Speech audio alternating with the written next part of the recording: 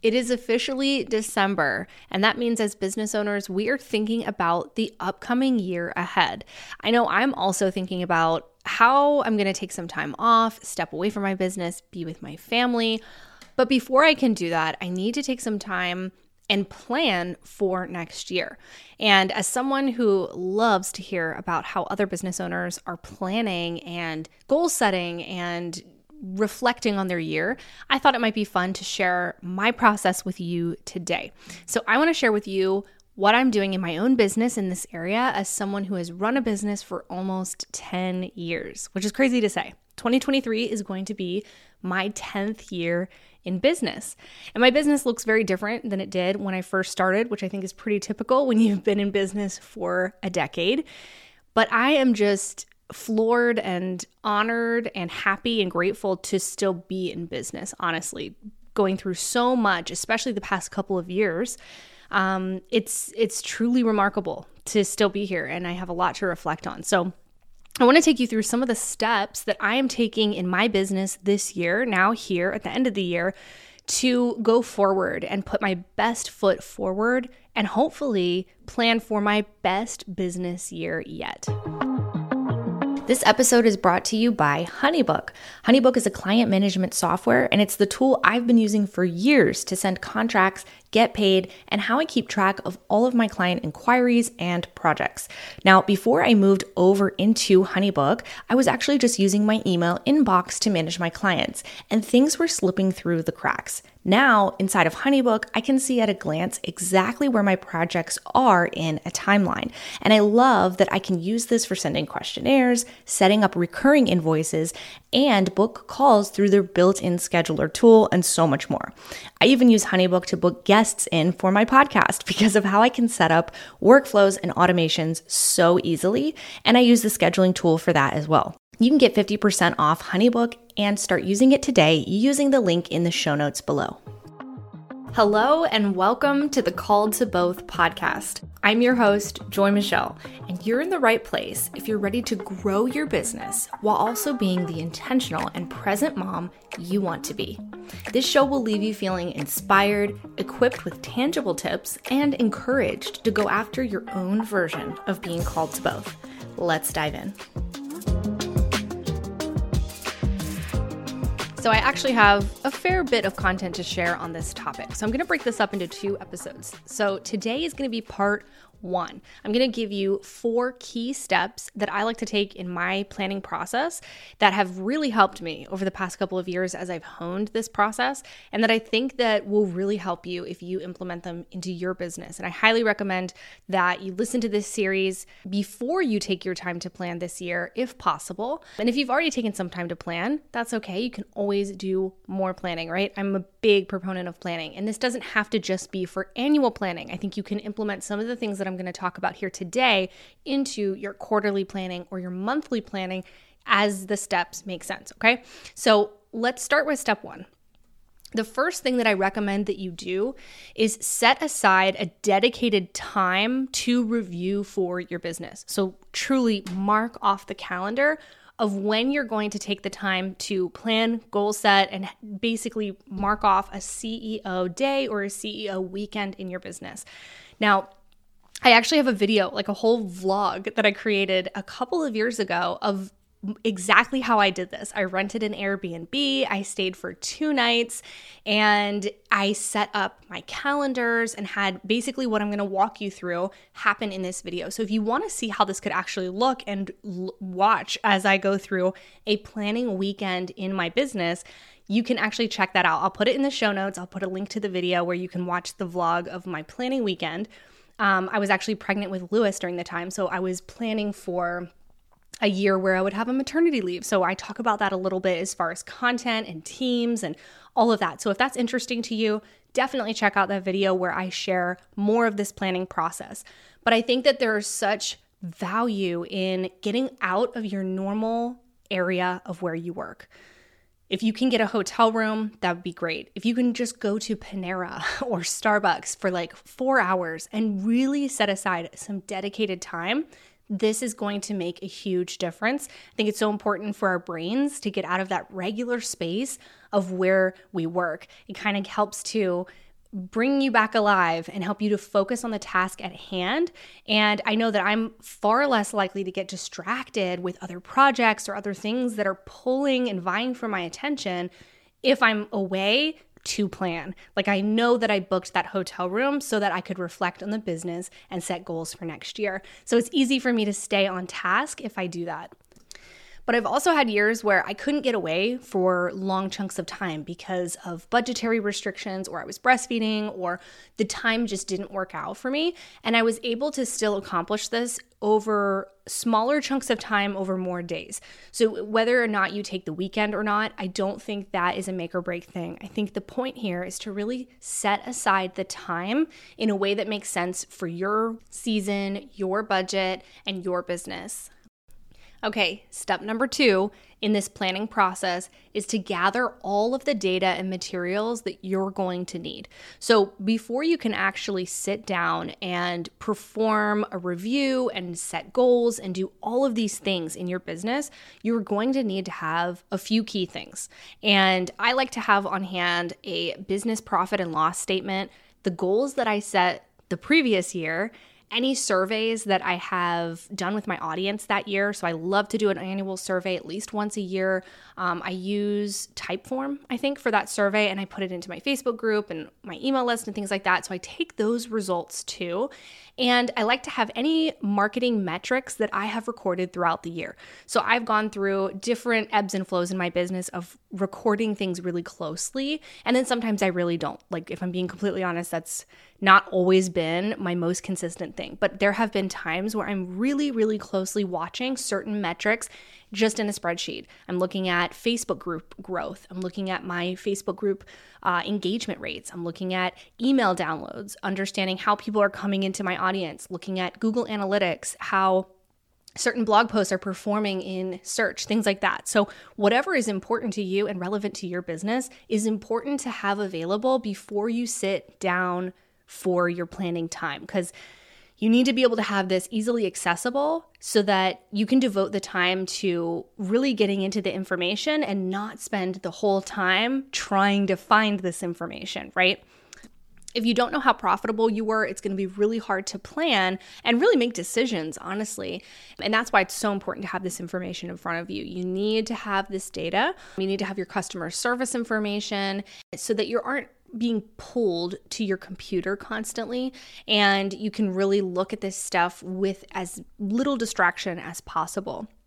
So you might need to spend some time requesting a report from an accountant, a CPA, an SEO manager. You might have to export some data from Google Analytics. Do whatever you need to do before that actual planning event. So this data gathering phase is so important. And I try to print as much of this as possible because I find it less distracting to have a physical paper in my hand where I can highlight, I can make notes, and I'm not on a screen, because I never quite know how, but I always end up clicking on some kind of distraction. I'll get a voice message, I'll get a text message, I will want to check in on the kids, I'll want to do something, and it kind of brings me out of what I'm supposed to be doing.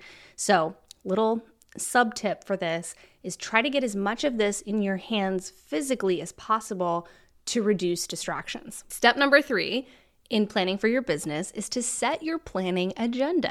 Now, this is kind of meta, right? Like, we're going to plan before you sit down to plan, but stay with me here. I have a literal checklist of things that I want to review, assess, dream about, decide, all the things before I actually sit down in Panera or in my Airbnb or at that hotel. I don't leave the planning time itself up to chance. So if you show up and you just hope that you come up with awesome ideas and that you are able to set amazing goals that are great and measurable and realistic, but also ambitious, it is not going to be the most productive time that you spend, or at least it's kind of a roll of the dice at best. So your planning time will look different depending on your business, but I think when you're planning out the timeline and really thinking about what this time should look like, it should contain 3 parts. You have to have a review and reflection phase, right? So the first step is to review and reflect. You get all that data, you look at the numbers, you look at your testimonials, reviews, your highs and your lows. The next step is celebration. And I have skipped this, but honestly, it is a huge mistake to just brush past everything that you've been through the past year. And I know that sometimes I sit down and I think, okay, I'm going to come up with these amazing goals and we're going to figure out a plan. We're going to set a revenue goal. We're going to figure out how we're going to reach that revenue goal. It's like I go straight to the strategy. But celebration is so important, and especially when you work for yourself, especially when you lead a team and it's really you at the top by yourself, being the visionary, being the leader. You have to take a minute and put sit back, get your feet off the gas pedal for 1 second and just relish in some of the things that you've accomplished throughout the year. It's so important. It's such an important part of this process, and it's something that I think a lot of us skip. And then step 3 is to start to actually look ahead, goal set, vision cast, and then spend some time in your calendar looking at the year ahead. So that's kind of like the 3-part how to set up the time, how to allocate the time during this planning block that you have. You review and reflect, you celebrate, and then you move into the looking ahead, the vision casting, the goal setting, and the calendar time. And I think you see some of this in the vlog that I list in the description section. So if you want to watch how this weekend kind of unfolds, this planning, goal setting CEO weekend, you can see how I broke this up, where I'm reflecting, where I'm looking at data, where I'm taking some time to celebrate, and then when I move into the actual goal setting and the vision casting. So you can kind of see this play out in that video. And it's a really cool method. And I think it's so helpful to give yourself this time and not rush straight to, okay, let's set goals for 2023. Because that's asking a lot without all this lead in of having the appropriate data in front of you. So I do all of this inside of Notion. That's my project management tool of choice, whatever makes sense for you. But I encourage you to actually put some checklists together, some times on the calendar, have a schedule of how you want your day to go. So if you are going to be at a hotel and you are going to start your day at, 8 o'clock in the morning, you're going to grab some breakfast, you're going to jump into your first task. Really outline what you should be doing at any given time. And what I liked about this is that I want to make sure that the whole review and reflect portion doesn't take up the entire planning time, that I don't get stuck in the numbers or I don't get stuck trying to interpret all this different data or, metrics that don't matter as much as I think they do. And I know that by a certain time, let's say 11 a.m. or 12 p.m. that day, I need to be moved on to the next stage. Regardless of how I'm feeling, I need to be moved on to the next stage. So really keeping yourself accountable so that you don't go and sit down to plan your business for the next year and then you kind of get lost in some analytics, and then you look at a bank statement and then you think, okay, yes, this was great, we got a couple good reviews, and then it feels okay, where did the time go? I didn't actually sit down. And that's why I think it's important to have a schedule of what you are wanting to accomplish at what time. I also think it's really helpful if you plan out where your meals are going to happen. If you're doing an actual day, I love to order in some DoorDash, and I set that as a reminder on my phone, hey, by 11 a.m., let's go ahead and, order something, because it might take an hour for it to arrive. And I know by the time it arrives, I'm going to be ready for a break, and really scheduling in some breaks. When am I going to go, for a walk? When am I going to listen to a podcast? When am I going to stretch my legs?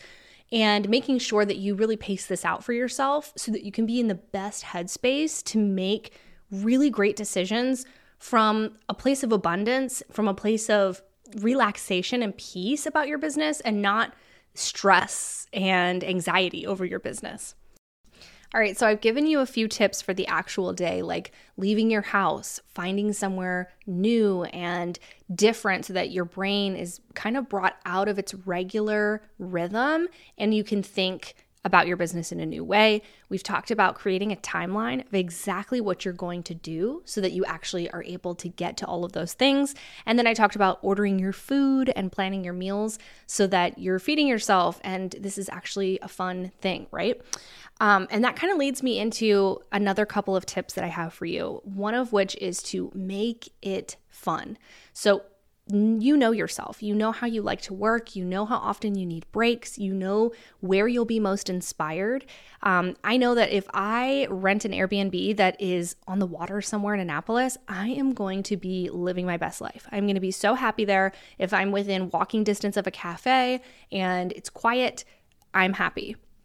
But you might want to be in the mountains. You might want to be in a loft. You might want something completely different than what I need. And I think making it fun is really knowing yourself, knowing how to reward yourself. Like once you get through some of the profit and loss statements in your business, maybe you want to take a little break. Maybe you want to watch an episode of your favorite show or listen to your playlist and have some of your favorite coffee while you're doing these tasks.